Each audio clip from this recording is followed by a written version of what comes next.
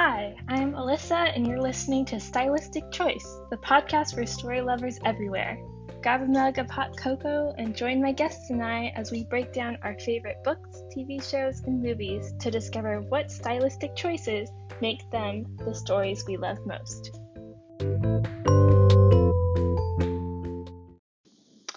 Alrighty, so on today's episode, I am going to be discussing the book The Invisible Life of Addie LaRue by V.E. Schwab. So I think normally I'll pick a few elements of a certain story or that I really want to dig into, but for this one, I just kind of wanted to give an overview of the book and some of my general thoughts, because I actually really love this book. It came out in 2020, 2020 as they say, and when I heard the premise, I thought this is exactly the type of book I would enjoy. It's actually, and after reading it, it's actually exactly my niche, which is really funny. People with special, supernatural abilities in some sense, and of course a bit of romance, and something very compelling keeping them apart. And the writing in this book is also so good. Like the style of writing is very similar to Stream of Consciousness in a lot of ways. There's a lot of kind of rambly sentences that have a lot of and this and that. I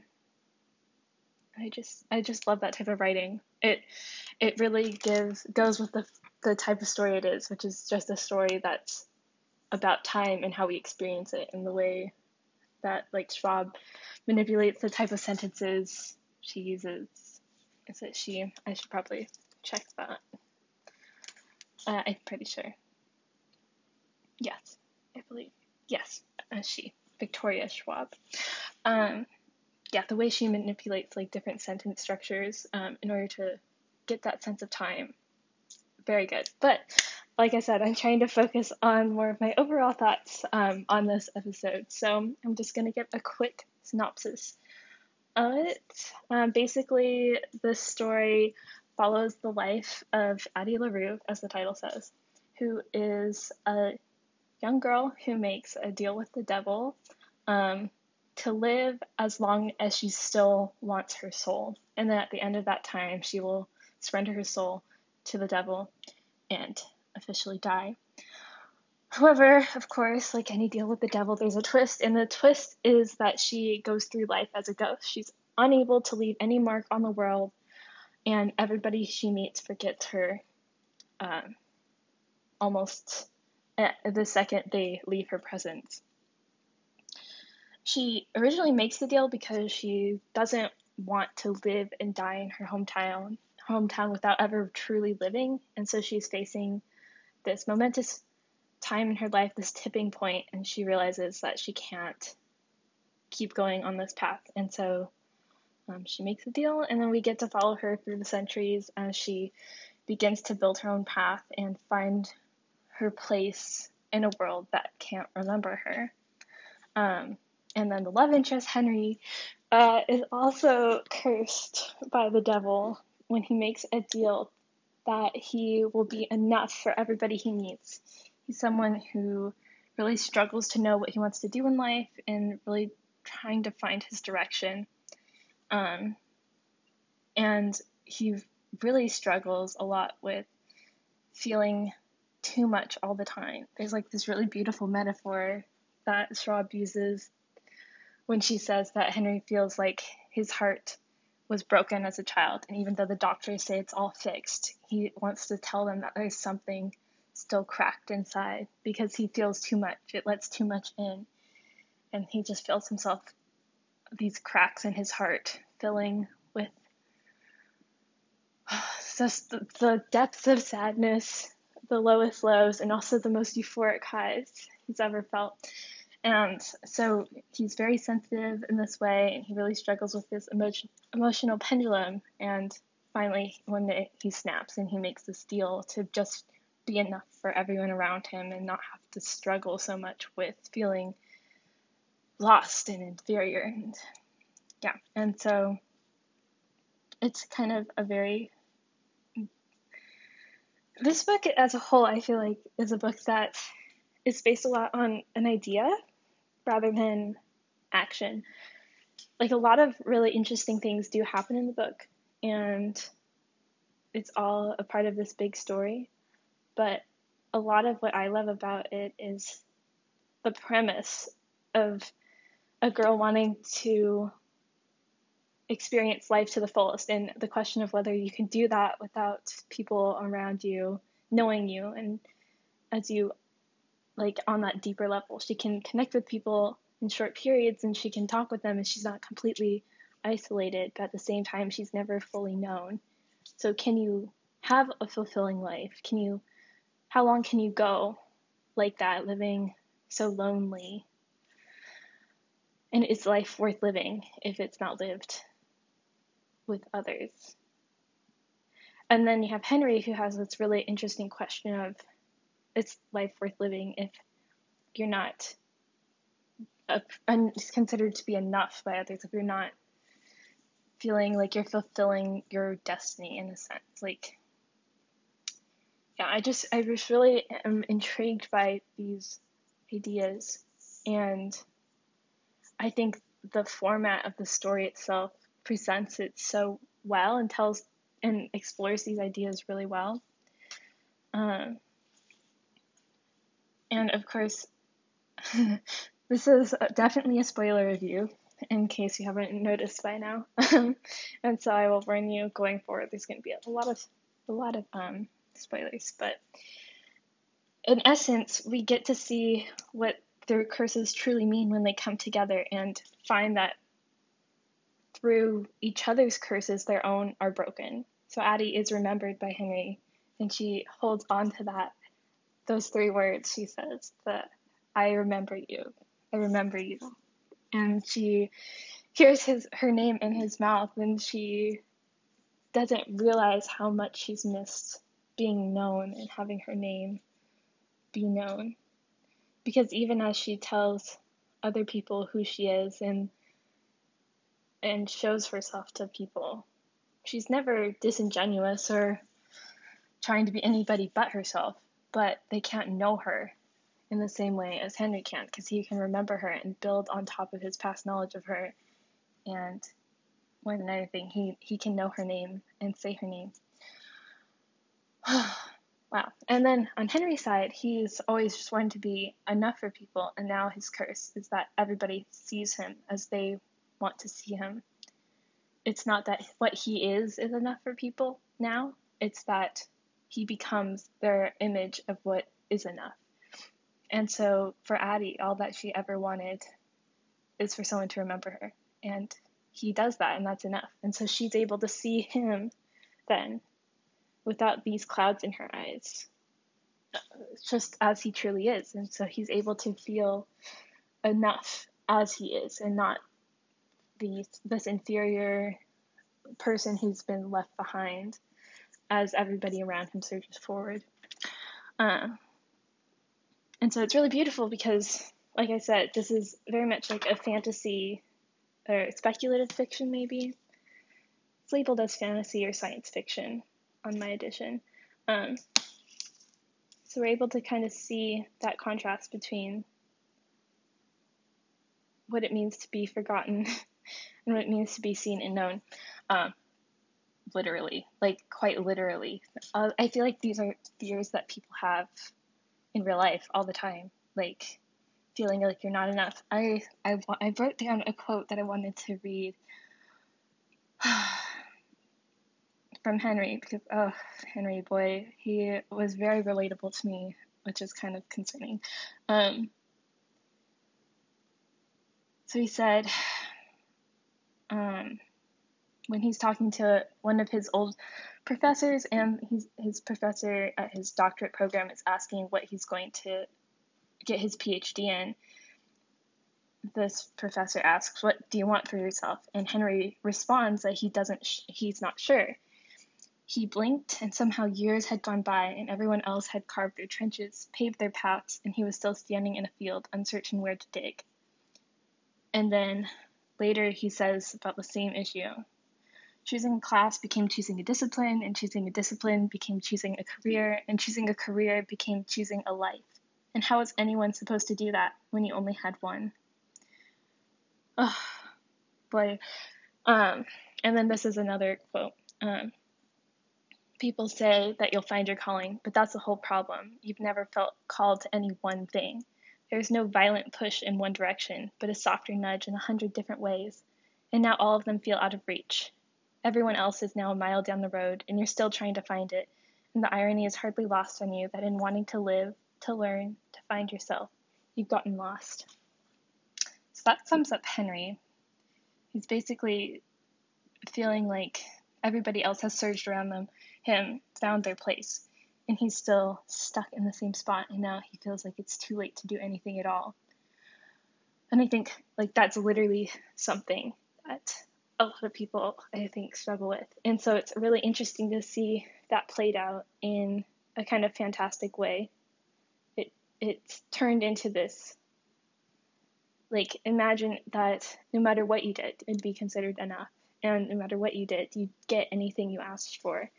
You want to be a world-class photographer, as Henry considers doing. He could get there. He could do that without even having to try too hard. He's offered a tenured track without even getting a PhD. And so all of a sudden, all these things he thought he wanted are in his grasp, and he has to say no to them all. And you start to see how all these things aren't worth it if you don't have to work for it, and if you haven't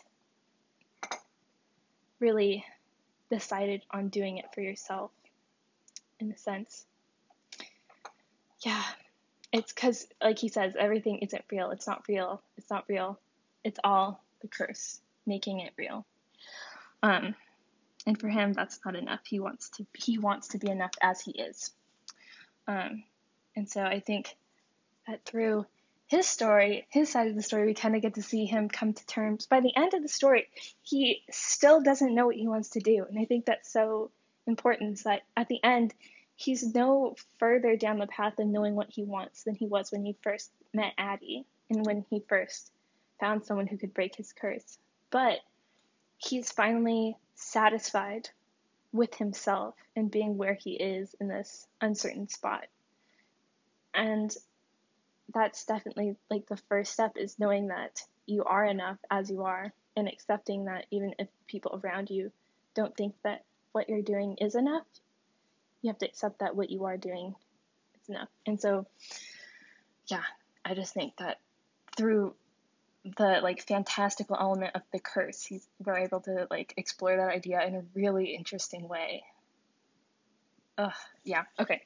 But then on Addie's side, we also get to see, I think Addie's curse, she basically just wants to be free and to have as much time as she needs to truly live and experience that freedom. And so in that interpretation, in her deal, that freedom is interpreted to mean to have no connections to other people. And by not having anything weighing you down to the past or to the future, you're able to just live in the present. And that you're in this infinite present, and each moment is your life, and in each moment is when you have complete control over what you're doing next. There's nobody expecting you somewhere, and no past regrets to hold you down or to draw you back. And so in that sense, she is free. But we also see how, I also think that sometimes we think of things that we're connected to, things that anchor us to the world, as these weights keeping us from freedom. And by the end, she's seen that even with all the things that come with being weighed down by the world, it's sometimes that makes life even more worth living, because by the end of her year with Henry, she's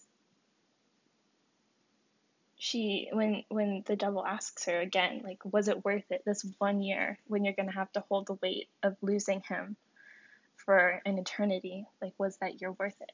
She says, yeah, it's worth it. I think she says it's worth it. Well, yeah. But anyway, what was I thinking about? I'm so sorry. I've lost my train of thought. There's just so much I wanted to talk about. Yes. So Addie's Curse, it's about freedom. It's about being untethered to the things around you, and so that you only have yourself to answer to. And that's a type of freedom, but it's not as full and real as and as meaningful as she thinks it will be. Because in reality, she begins to chase these little moments of connection with others and the ways that she can leave a mark. And so she becomes art. She becomes an idea, like she says. What's that quote? Art is about ideas, and ideas are wilder than memories. They're like weeds, always finding their way up. And she straightens, lifts her chin, and smiles with an almost defiant kind of joy. But isn't it wonderful, she says, to be an idea? Yeah, so she becomes an idea because she wants to find a way to leave a mark, because she realizes that her life can't be complete until she is remembered. And in a sense, that's why her story kind of ends when it does, why her life kind of ends when it does, is because Henry finally remembers her and she finally has satisfied that need to be known in that deeper way. After 300 years, she has seen so much and has lived in so many moments and seen beauty and tragedy and everything in between. And still, that's not enough for her to say that I'm done living until she has had a year being known. And it is only then that she finally decides to rest, in a sense. It sounds like her story is kind of continuing on after.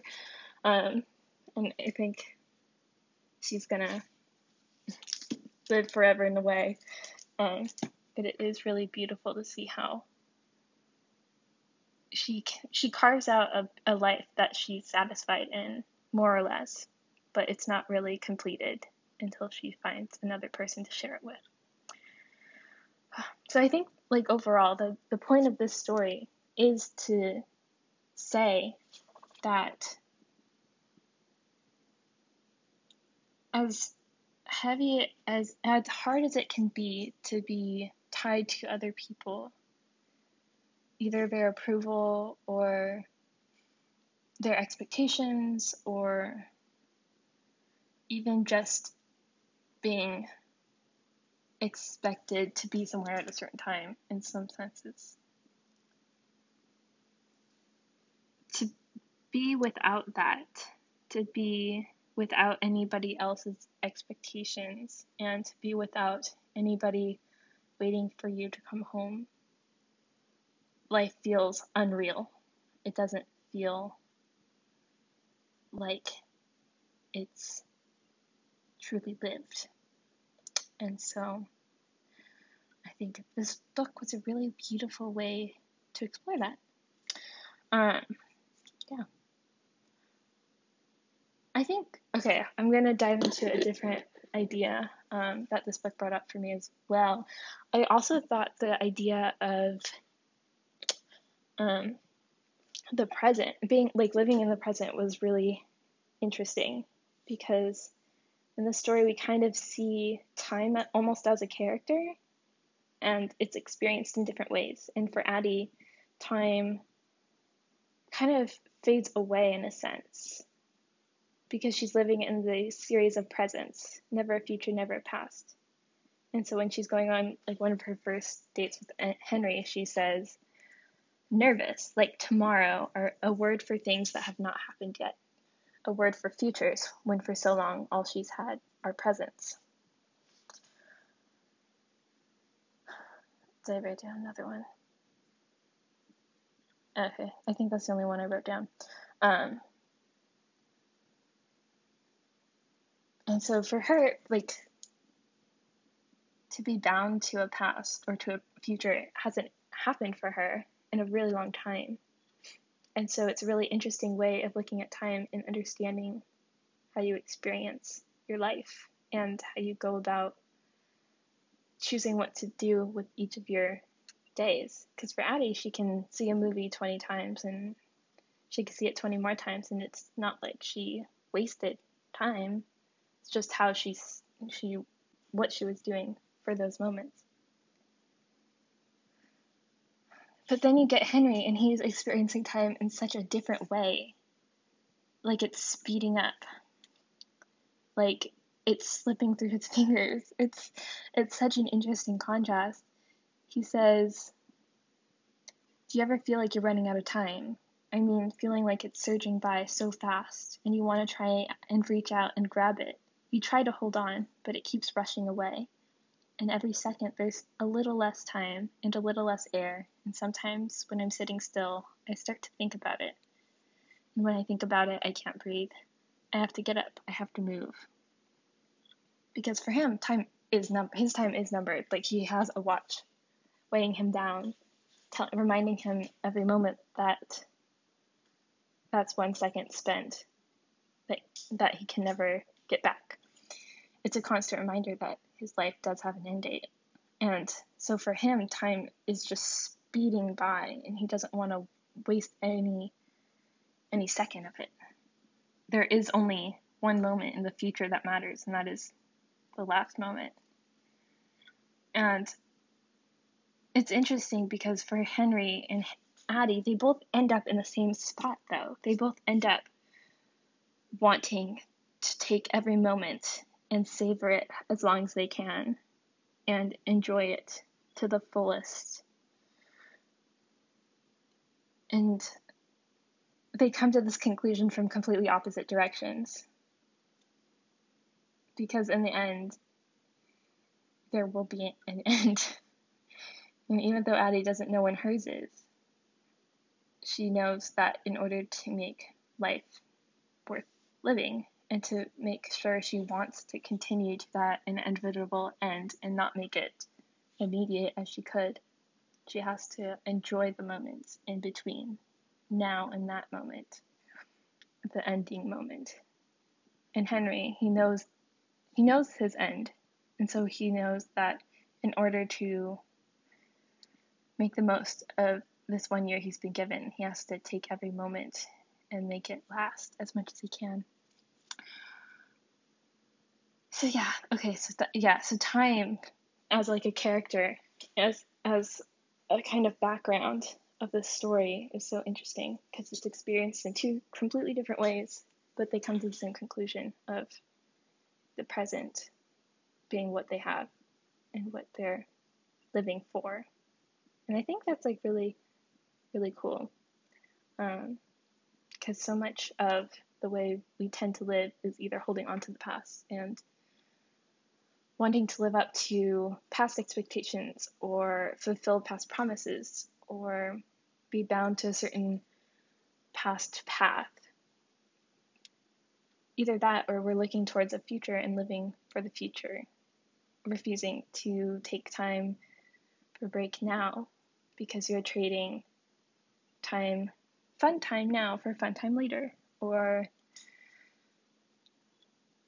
you're trying to build your way to a future self that you haven't achieved yet. And so in these ways, we're tied to the past and we're tied to the future, so much so that in the present, we're in almost like a fog, caught staring backwards or forwards, when in reality, like this book really, for me at least, emphasized how important it is to just be in the present and what it means to be in the present. I never quite understood what people meant when they said live in the moment. But I think in this story, all we see are moments. The story is told in such short chapters, and so many short chapters that just capture small snippets of time where Addie and Henry aren't looking to the past and they're not looking to the future. They're only looking at what they're doing right then. And that's all that matters because that's all they have. You can't go back to the past and you can't jump to the future. You only have the present. So time, I don't know I don't know what else I want to say about that, but that was just very beautiful to me. Okay, and I think I'll just have one little thing to add at the end here, and that is what it means to leave a mark on the world. And I think it's really interesting because I've done some writing of my own, and I wrote a story that echoes this one so much.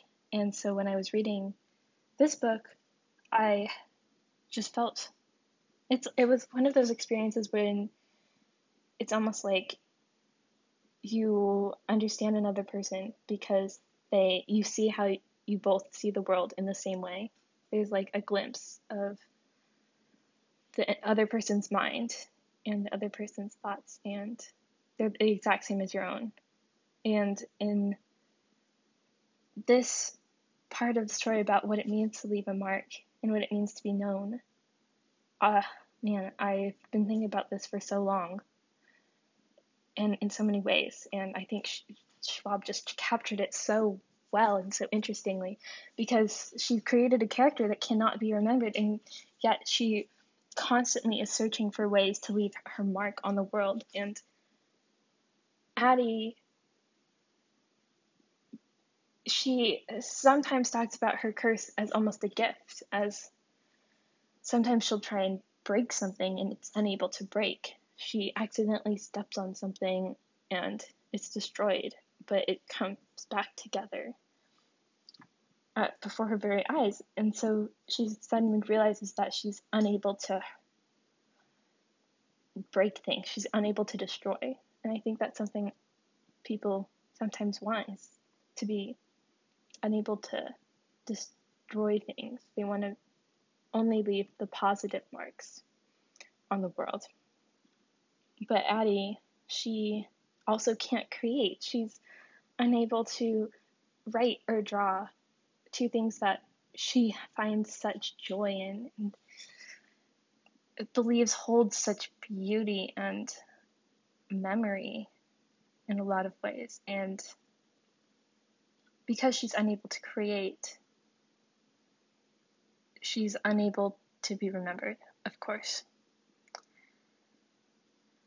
And I think that's like a balance that can be difficult for people to reckon with sometimes, that living means both creation and destruction, that you can't help but destroy. But if you really try, you can also create to offset that loss.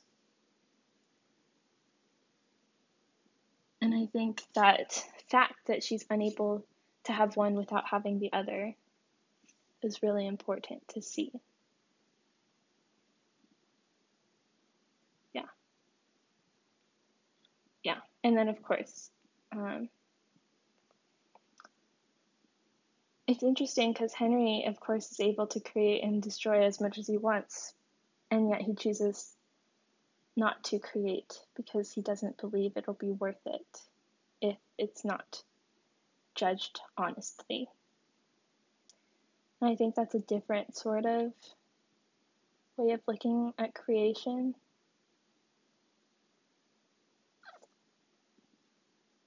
Yeah. Sorry, that was a long pause. It's a different way of looking at creating, that a way of looking at it where its only value is whether people appreciate it and whether it's liked or enjoyed. Whereas for Hattie, it's simple.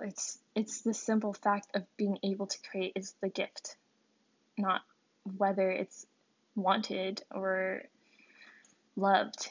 That doesn't matter at all. It's the joy in the creation that is the goal. And I think by the end, they're both able to get what they want because Addie's able to tell her stories and she's able to create a narrative in some way, and she's able to create a relationship, and that's a mark, and that's enough for her. And Henry's able to forgive himself in some ways for not being what he thinks he should be, and he's able to finally tune out the criticism and just do what he wants to do, and then appreciate the applause when it inevitably comes. And and then this will be my final thought for this episode. I kind of want to talk about the ending because as a hopeless romantic, as I call myself, I of course wanted Henry and Addie to find a way to live together forever, happy, and finding the lost pieces of themselves in each other, and finding each other like the gift of their curse. And so of course when it ends with them becoming separated, with Addie pledging pledging herself to the devil in exchange for her soul at some future point, and Henry just kind of alone in his apartment. I actually was surprised by how much I appreciated this ending, because it's not your typical happy ending, and yet it satisfies that part of you that needs something, a positive note to end on. I don't know if cathartic is the right word, but it might be. Because it's definitely bittersweet. They're both sad to have to come apart because together they've had such joy. And yet they're able to appreciate the year they had together and the good that came out of it as the gift it was. And the gift they found in having each other. And they both go away completely changed because Henry's able to feel comfortable with the uncertainty of his future, and Addie's able to look to a new future, one where she is free. Yeah. Anyway, I don't know how else to end this other than saying I enjoyed the ending. I thought it was really beautiful to see how they're able to move on into a better future for each of them. And while simultaneously letting that year together they had, continue to impact them in beautiful and positive ways. So they're holding on to the past only in so much as they need it to help them in the present, rather than just pining over each other as lost love. Yeah, they're able to just continue and be happy in their own ways. And I thought that was really inspiring. Okay, I'm gonna end it here. Those are my general thoughts about the major themes of The Invisible Life of Addie LaRue. I could probably keep talking about this, but I think I'll end it here. Thank you so much for listening all the way through to my silly little thoughts about this book. I really enjoyed this book. In case you didn't tell, I would recommend it. And if you haven't heard of it, it says it's a #1 New York Times bestseller. I'm not surprised. Yeah, there's some more mature elements at certain points. I don't know if this is, I think it's probably more adult fiction than young adult fiction, which is my typical fare, is young adult. But I still highly recommend it. I think it's super interesting and very thought-provoking. Yeah, I hope you have a great day, and I'll be signing off. Go read a book. I don't know. Alrighty. Bye.